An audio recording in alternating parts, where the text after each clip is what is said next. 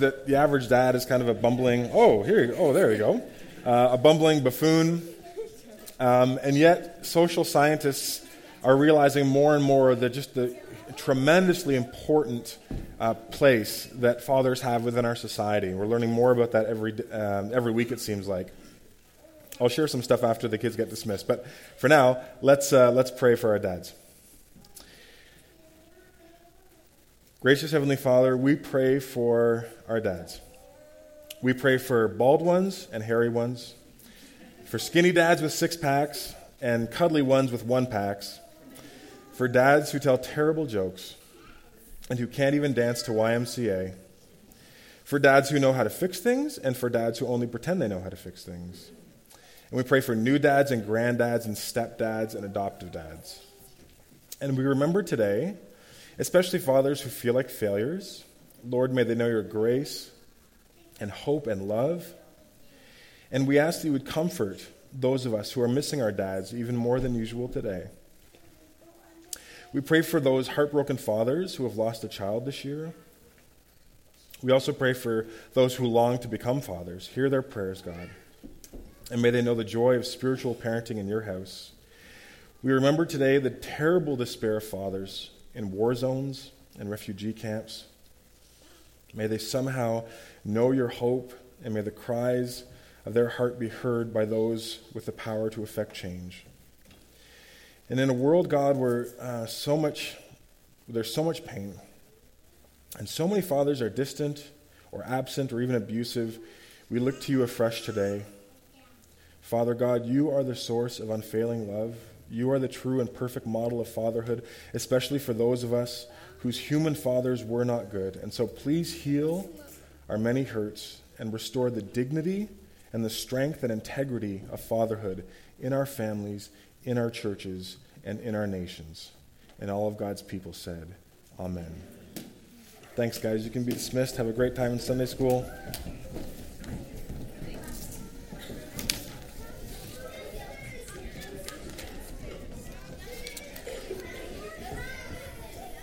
We're going to be looking at Mark chapter 5 today. So if you have a Bible, there should be one around you. You can just grab one, begin to head there.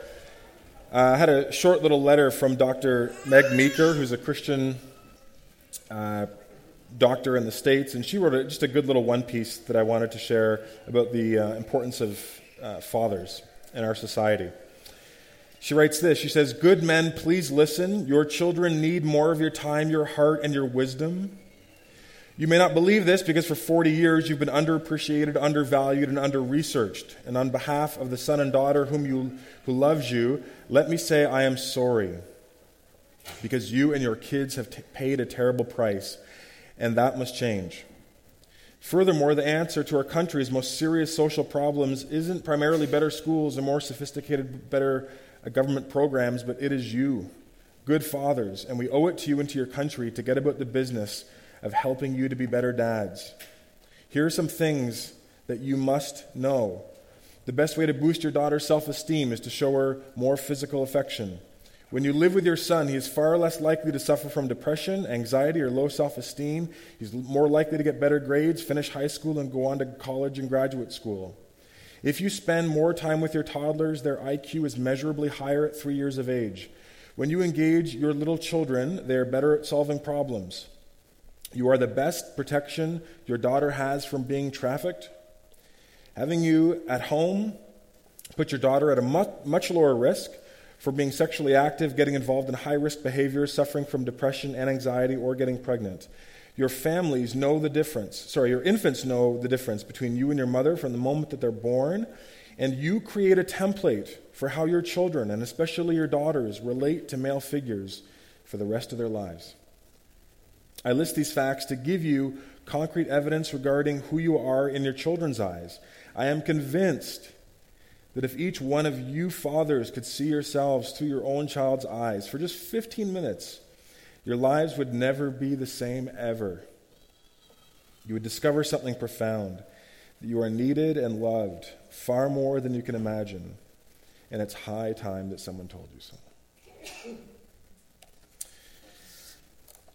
The story that we're going to look at today is a strange one, but in a really powerful way, it points us to God's fatherly love for us.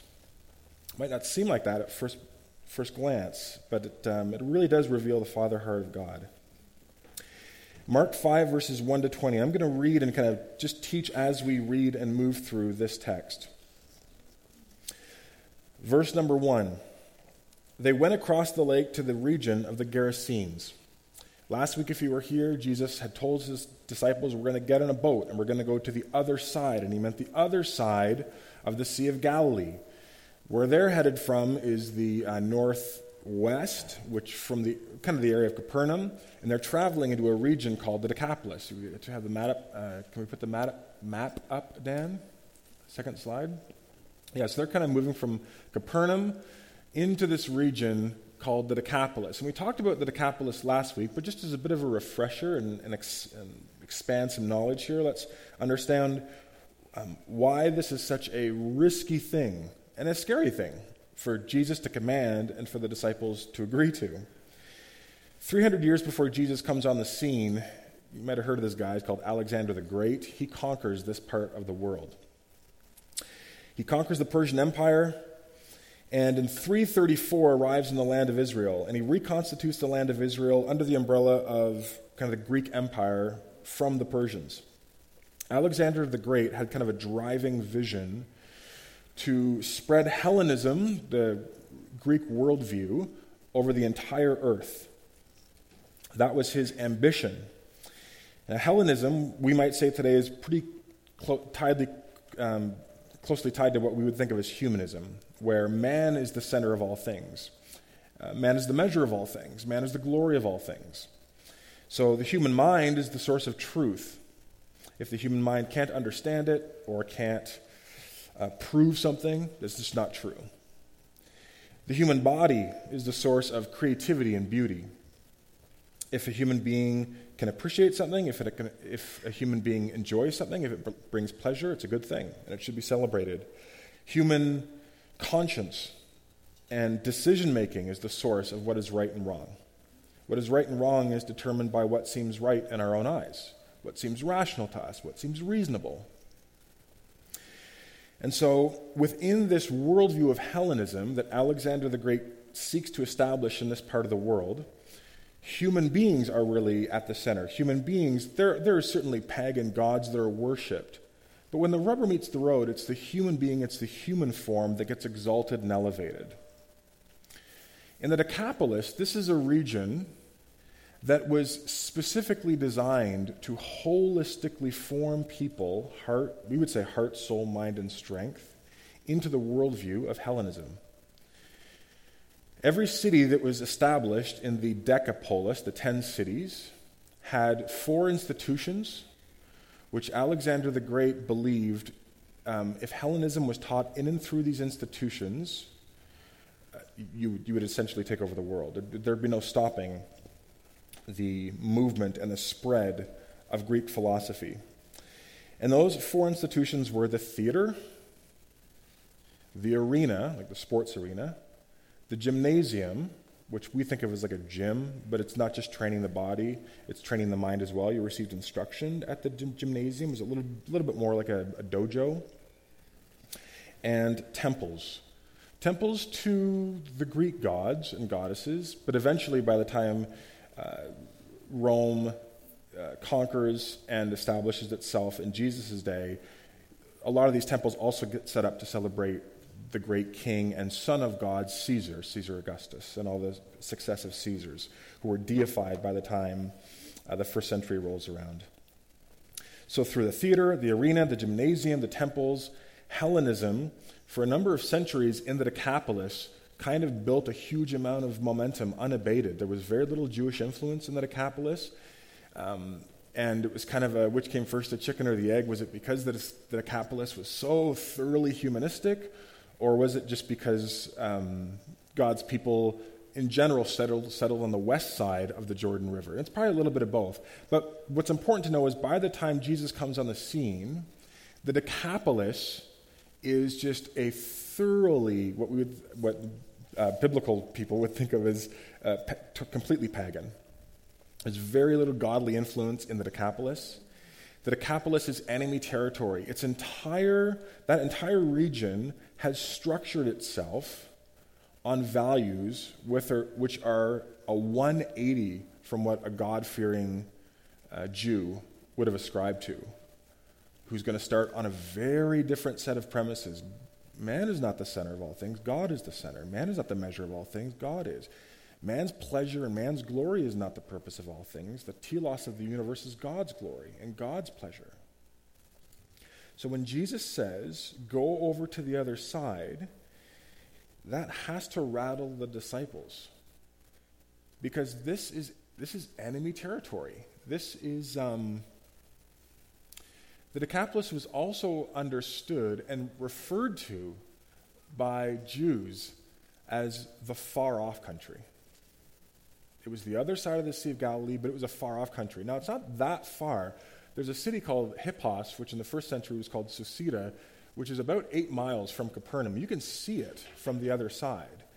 And this was a very wealthy area, because after Alexander the Great conquered, he allowed some of his legions to settle in this area, and legions of soldiers were given huge parcels of land, and they dumped a huge amount of money into these institutions. So this was also a place of what we would think of as a huge technological advancement. Beautiful arenas, beautiful theaters, beautiful gymnasiums. And it was always kind of calling to people on the other side. People, religious, pious Jews in Capernaum and in that kind of region would look across, and they thought, wow, this is a whole society that is structured on human values. But it seems to be flourishing. It seems to be very powerful. It seems to be very influential. But it's a far-off country. Not geographically, but morally, and in terms of what God wants for the world. So we can imagine in Mark 4 when Jesus says, we're going to go over there. Over there? Does Jesus... He does know. He knows what kinds of people are over there. Those are like stone-cold pagans. These are people who couldn't even recite a word from the Torah. They're as far away from our values and what God wants as we can envision. And you want us to go? But they do. And last week we discovered that it's like the forces of hell were trying to prevent Jesus and the disciples from crossing the sea. This huge storm comes up, which is what the disciples were assuming would probably happen. You go into any enemy territory, the enemy's going to try and stop you. And then their worst fears get realized again. Jesus calms the storm, praise God. But then their foot hits the shore. They move on to this pagan land, and all hell breaks loose. Verse 2. When Jesus got out of the boat, a man with an evil spirit came from the tombs to meet him. Right away, another storm. They had just survived one by the skin of their teeth and by God's grace. Now there's another one. This time it's in the form of a man. It's a man who lives in the tombs. And he has an unclean spirit. So to a Jewish person, he's double unclean. He has an unclean spirit, and he lives in the tombs. And you're not allowed to have contact with the dead. Leviticus says you have contact with the dead, you become unclean. In Isaiah 65:4, God shows his displeasure, and he calls out Jews who at the time of Isaiah's days were sitting among the graves, spending their nights keeping vigil, and who were eating the flesh of pigs. So this is a man who embodies to a God-fearing Jew kind of like the worst of the worst. He's a tomb dweller.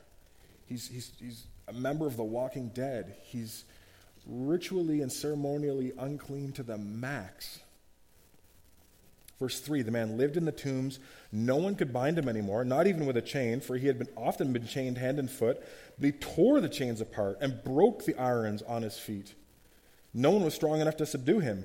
Night and day among the tombs and in the hills he would cry out and cut himself with stones.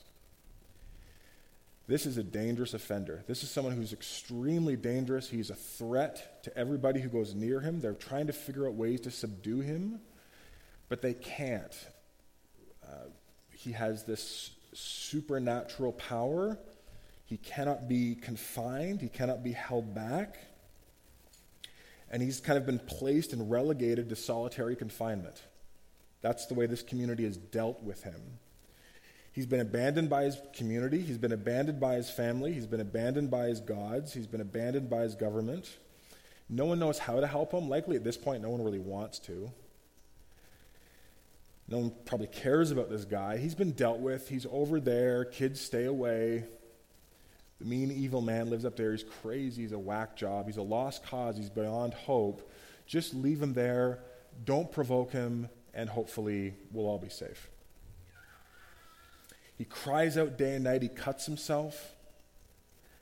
So he's overcome by this self-destructive desperation. We're seeing here a picture of a tortured soul, mind and body. He's naked, he's filthy, he's bleeding, he's scarred, he's wild-eyed.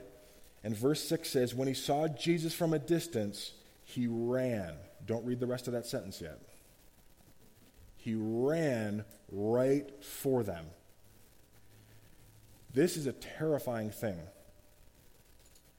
Let's be honest. If you're walking down Baker Street and someone's jabbering stuff out loud and you don't know if they're high or if they're dealing with mental health issues, it is very tempting for you to stay on the far side of the street, or to be like, oh, I actually want to look in this store. Okay, yep.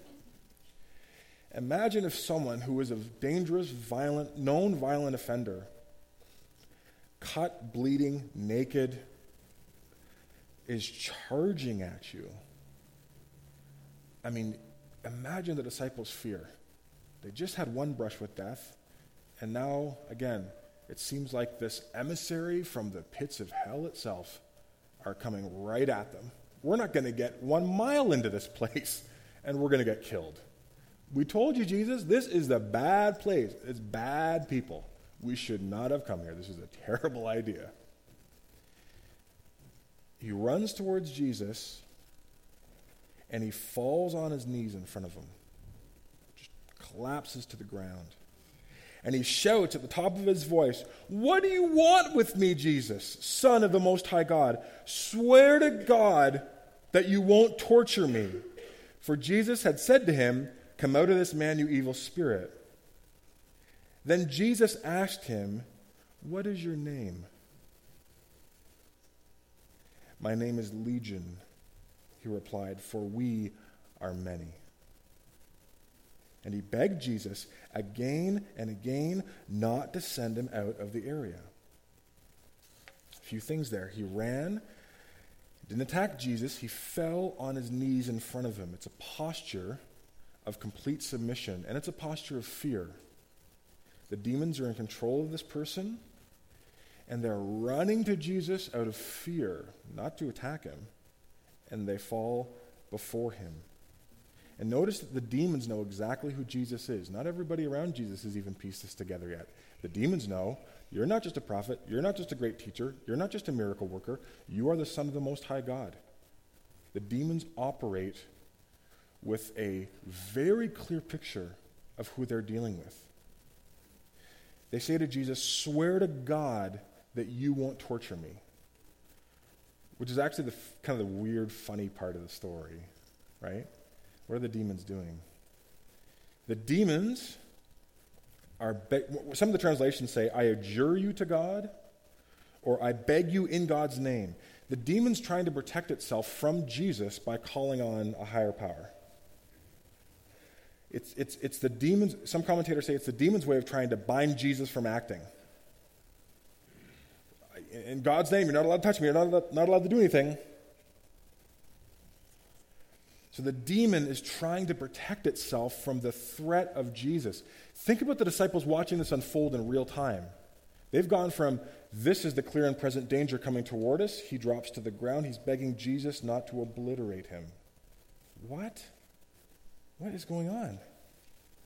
The demon is fearful of torture, and the demon is trying to appeal to a higher power to protect itself. Which is awkward because Jesus is the higher power. Spoiler alert, it's not going to end well for the demons. They're not going to get what they want. Jesus is not going to protect them. They know Jesus has the power to destroy them. They're begging with Jesus. Mark says not to send them out of the area. Do you know what Luke 8:31 says? It says the demons repeatedly begged Jesus not to send them into the abyss. Don't just kick us out of this region, Jesus. They're like, don't obliterate us. Don't torture us forever. They know, Revelation 20, you can look it up. They know the end game of all of this is Jesus is going to come and judge, and the devil and his demons will be sent to hell to be tortured forever because hell was prepared for the devil and his demons. What these demons are saying is, you're not supposed to do that until later. Please don't start that on us now. Don't start torturing us now. Please. Please, Jesus. They know their fate is sealed. They just want a bit more time. They thought they had a few more centuries. And notice the name Legion, like a Roman legion. Roman legion at this time is about 6,000. Commentators say the numbers don't really matter. What you need to know, this is an army of demons. This is a demon that has taken over this person. We don't know the backstory. But you know what's interesting? It never occurs to even one of the demons to say, hey, whoa. There's like thousands of us. There's only one of him. Let's just get out of this guy and attack Jesus. Jesus has cast out demons before. One. There's thousands of us. Let's combine our powers and take that. No. The whole army. You ever see an army genuflect on a battlefield against one person? Because that's what you're seeing here. You're seeing a legion of soldiers who have terrorized this region for who knows how long. People living in fear. They try and chain up this person. And now they're all on the ground begging for mercy. Jesus is the King, and he is powerful. These demons are brought to heel just like the storm was a few hours ago. Verse 11, a large herd of pigs was feeding on the nearby hillside. The demons begged Jesus, send us among the pigs, allow us to go into them. He gave them permission, and the evil spirits came out and went into the pigs. The herd, about 2,000 in number, rushed down the steep bank into the lake and were drowned. Notice, Jesus gave them permission, which I also think is funny. He just permitted them. Jesus, could we please just go into the unclean pigs? We're unclean spirits, so that's actually where we're supposed to live, in unclean things. I'll allow it, right? Maybe Jesus says, say please. Demons don't get to do anything they want to do in Jesus' presence. Like, they have to just constantly ask for permission. 2,000 run down the steep bank. They go into the pigs. Maybe they thought they were going to be safe, but they run down the steep bank. Now remember, the demons are trying to escape and survive, and so the subtext here is that Jesus has brought judgment on the demons through the pigs. He sends the pigs into the water. Some people think, that was the demons driving the pigs mad, and they went into the water. It's conjecture, but I would say that the force and the narrative weight of the text helps us to understand Jesus is enacting judgment on that demon legion right there and then. Verse 14, those tending the pigs ran off and reported this in the town and the countryside, and the people went out to see what had happened. And when they came to Jesus, they saw the man who had been possessed by the legion of demons, and he was sitting there, and he was dressed and in his right mind. And they were afraid. Those who had seen it told the people what had happened to the demon-possessed man, and told about the pigs as well. And then the people began to plead with Jesus to leave their region. A few things here. Number one, don't miss it. It's very important. This man gets fully restored because of an encounter with Jesus. 5 minutes ago, he was a dangerous, violent offender. He was seen as a lost cause to anybody who had known about him or heard about him. He was probably to the surrounding community, he was kind of like this embodiment of evil. He was the embodiment, certainly, of impurity and uncleanness to Jesus' disciples. But now look at him. Can you picture it in your mind? He's dressed, he's sitting there, he's in his right mind. For the first time in who knows how long. He's seeing the world as a non-demonized person. He's free. He's breathing new psychological air, new spiritual air. Don't miss this. No one is beyond the healing, redemptive touch of Jesus. Nobody. There is no one who is too unclean. There's no one who is too damaged. There's no one whose past is so dark, so violent, so sinful to the rafters, that from Jesus' point of view, my hands are kind of tied here. I can't really do much. No one is in that situation. People from the town rush out to see what's happening, and it says they were afraid, which is a weird translation. Because you remember in Mark 4 when Jesus rebukes the disciples for being afraid? He says, why? Don't you have faith? Why were you so afraid? He says, Delos. That's not the word that Mark uses here. Mark uses the same word here as the disciples had towards Jesus after Jesus calmed the storm. These people weren't afraid, they were terrified. Phobeo. They were phobic. We hear a lot today about words like Islamophobia or homophobia. Literally, the townspeople had Jesus phobia. They were phobic of Jesus. They were terrified. And they begin to plead with Jesus. They begin to beg him, just like the demons begged Jesus to not torture them. They beg Jesus to leave the region. Go back where you came from, Jesus. Go to the other side of the lake. We don't want your kind here. We don't like what's happening here. You get out of here. What? Think about that for a second. Play the narrative out in your head. Some Jewish miracle worker no one's ever heard of before, but that's besides the point, at least on this side of the Sea of Galilee. He's just stepped into your community, and he's brought a miraculous miracle. He's brought a miracle of healing and restoration to a man who was a threat to your community and to everybody in the surrounding area. Why isn't the community's reaction to just bring all their sick and all their lame and all their tortured souls to Jesus? Isn't that what we would do? This guy can do that? I know people in situations that are people who are way less screwed up than that guy who lived in the tombs. I want to bring my daughter to Jesus. I want to bring my friend to Jesus. I want to bring this situation to Jesus. They don't do that. They're like, you get out of here. You get out of here. And the reason is all surrounding the pigs. Pigs. That's a little clue in the story that something else is going on. There's a herd of pigs in the region, thousands of them, because pigs in the Decapolis are bred as part of temple sacrifice to Greek gods. Primarily Demeter, who's the Greek goddess of agriculture and prosperity. Pig sacrifices are very, very common. That was the animal of choice in pagan temple worship practices. There's at least 10 significant temples in the Decapolis. Pigs were a big part of this region's economy. But more than just being an economic foundation, the pigs are also tied to this region's sense of identity, right? You've got this Greek goddess Demeter, the god of agriculture and fertility. Her sacred pig was the animal. Her sacred animal was the pig.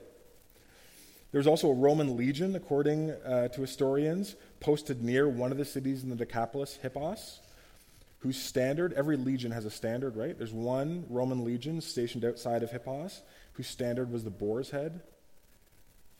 So the pig is closely tied to these people's sense of identity. It represents their security, it represents their source of power, it represents their source of prosperity. The pigs are used in temple sacrifices, so it's linked to worship and what they're willing to sacrifice towards. The pig is a symbol that held this community together. It was an idol. And it was a very popular idol. And here's this Jesus character sauntering in from the other side. And he's come over and he's cost these people money and he's insulted them socially. He's made a mockery of their gods. You know, you put these pieces together, it's not hard to envision the conversation of the townspeople. Who does Jesus think he is? I actually don't care who gets helped and healed by this Jesus person. If it's going to cost me money, and if he's going to get in the way of me worshiping my gods, then get him out. If he's going to cost me money, and if he's going to interfere with my ability to worship my gods, I don't want him here. Now that's a reaction that's 2,000 years old to Jesus, but it sounds very contemporary. A lot of people like Buddy Jesus. Jesus the nice guy, Jesus the prophet who just teaches love and forgiveness and hope. But Jesus who's a threat to our gods. Yeah, no thanks. Healing, blessing, prosperity, for sure, Jesus. Rebuke, challenge, calls to repentance. Get out of here. Here's the religious version of that objection. Of course I love Jesus. Of course I go to church. I want to follow Jesus. I'm a disciple, yada, yada, yada. But when Jesus starts costing me money and starts affecting my standard of living, I'm going to drive him away. Because I have a set of idols, and I have a set of priorities, and if Jesus intends to let me keep them, he's totally free to stay, for sure. But he better understand that if he ever demands that I forsake those gods, I'm going to drop him like a stone. Friends, if that's our attitude towards Jesus, then we have seriously misunderstood him. Because Jesus is a king. And he's not just a king, he's the king. And you don't negotiate with a king. You don't threaten a king. You have two reactions to a king. You declare war, or you bow before him and you say, my life is yours, do with me what you will, because you're the king. You're sovereign.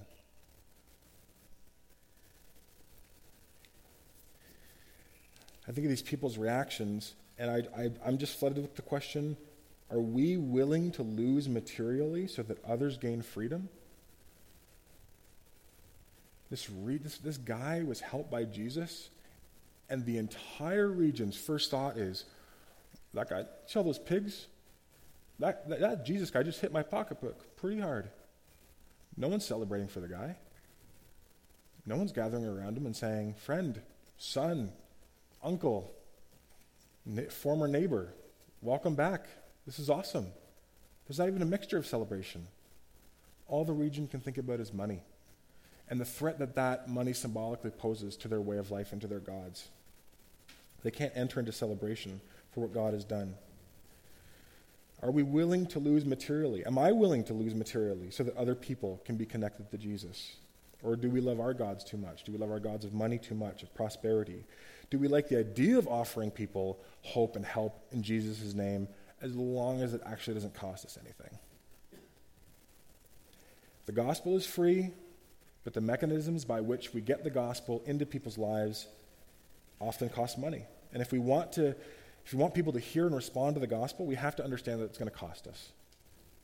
But when you hear about the results of the gospel, when you hear about people who have lived under spiritual oppression, who now come into a relationship with Jesus and find new life,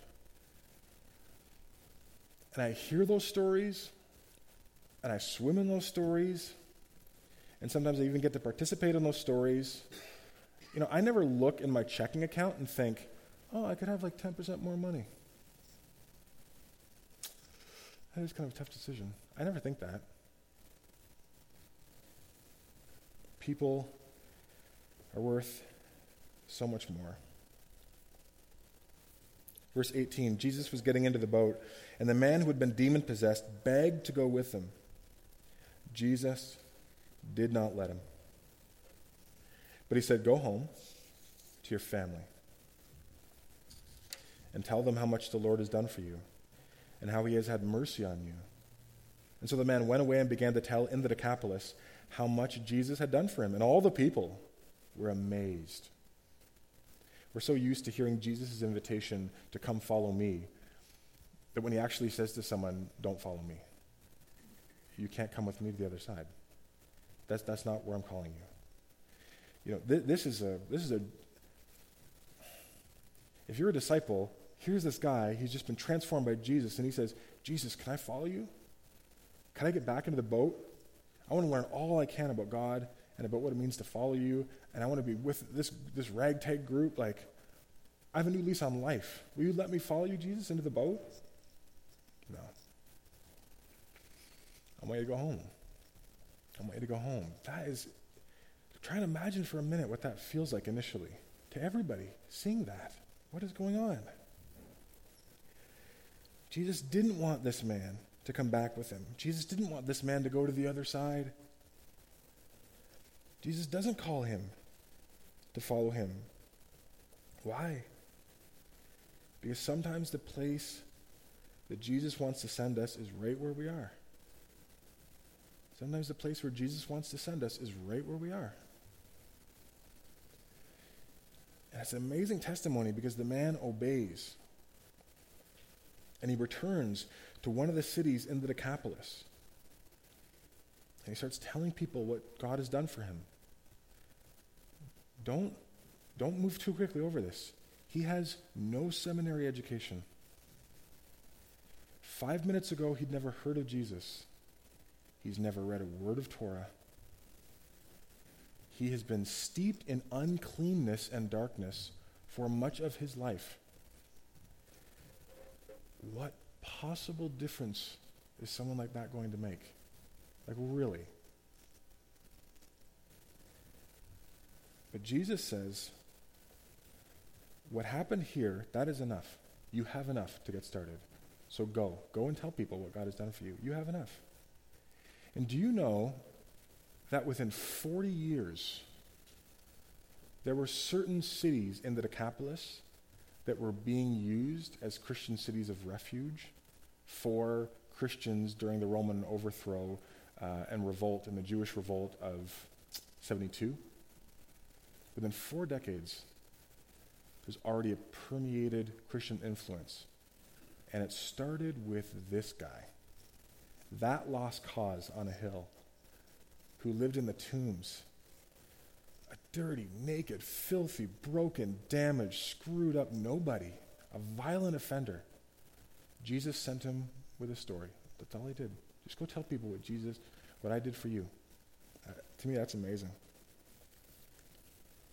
Do you have a story?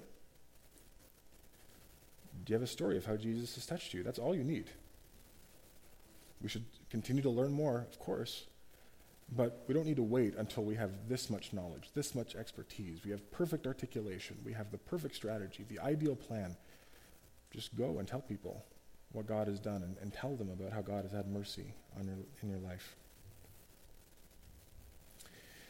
I thought about the story a lot and how to end it, and I thought it's interesting because I think Mark is cluing us into the fact that, on the surface it looks like the biggest issue in this man's life was legion, was this demon. And it's a big issue. You don't want to minimize that. Mark makes sure we don't minimize that. But that was a literal demon. But I think Mark gives us a clue that there was a greater demon, and I'm speaking now metaphorically, that this man had to face. And this metaphorical demon was actually even a greater threat than the one that had demonized him. And that was this thought, this idea that he was unloved and that he was unworthy of love. Remember, he's abandoned. We know he has family. Jesus tells him to go back to his family. They've left him for dead. The whole community's left him for dead. when you face that kind of abandonment, that kind of social isolation for so long, people hoping to try and just chain you down until you starve to death, essentially, and die, it's not too much of a slippery slope before you begin wondering, does anybody actually care about me? Am I worthy of love, or am I just a scourge and a plague? I don't know psychologically how you couldn't believe that no one cared. He had been abandoned to the tombs. His community, his gods had left him for dead. No one cared, not even his family members. He thought whatever life he had left to live, he was going to live under the crushing truth that he was unloved and that he was unclean, he was unworthy of love. And I think that's a demon that a lot of people struggle with today. I bet you a lot of people who walk up and down Baker Street struggle with that demon. The hidden whisper that says, you are not loved, you are not even worthy of love. Maybe there's people here this morning. That haunting whisper is deep, deep, deep, but it surfaces every once in a while. Maybe you feel unloved, unworthy of love, even from your family members. Nobody, if you were in your honest moments, you would say, I think loves me or genuinely cares about me. Maybe you feel abandoned and isolated, and you assume the rest of your life is going to be lived under the crushing weight of that truth and that reality. But this text and Jesus wants to confront that lie this morning. That is not true. You are not unloved. You are not unworthy of love. You're actually loved and treasured to a degree that you probably don't even fully understand and can comprehend. And this is why I can say that. Because at the end of this story is a really good news ending. The guy is restored. He's put right. He has a new lease on life. He's clothed. He's in his right mind. But by the end of the book of Mark, we're going to see Jesus trade places with this man. There's going to be an exchange. And at the end of the book of Mark, it's Jesus who's going to be the naked one. And it's Jesus who's going to be the one stripped of even his clothes. At the end of the book of Mark, Jesus is going to be the one bleeding and cut and crying out. And Jesus is going to be the one who gets abandoned, even from his own Father. And at the end of the book of Mark, Jesus is going to be driven not just into the tombs, but he's going to be driven into the tomb. He'll be sent into the abyss. Why does that happen? It happens because Jesus put himself in your place out of love for you. He puts himself in your place in order to save you. He goes into the tomb for you. He dies on the cross for you so that you could know, not just as an idea, but as an experience in your bones, that you are loved and that you're worthy of loved, and that just like this guy learned that day, Jesus would cross over to the other side to just bring healing and restoration for one person. You notice that? You notice Jesus does that? And he would have done it for you. This is Mark saying Jesus would absolutely have gone through everything that he did, not if it would have just been about one person, if you would have been the only lost one, the only unclean one, the only one sitting in darkness, he would have done the whole thing just for you. And when you see Jesus being driven into the tombs, when you see him stripped naked, when you see him beaten and humiliated and abandoned, and when you see him doing that and you realize that he's doing it for you, then the deepest demonic lie that our hearts can believe, that we are not loved or that we are not worthy of loved, those things get expelled. Those things, that lie gets exorcised from our heart because of the gospel. And then for the first time, your heart can sing because you know that you are saved by love and through love and for love. And it's all because of Jesus. So now, let's go home to our families and our friends and tell them how much the Lord has done for us and how he has shown mercy on us. Let's pray. As we close in song, God, may we sing as a people freed. freed from chains of uncleanness, of darkness, of violence, of hatred, of demons, of lies. Free us and help us to walk in that freedom as we follow and love you. Amen.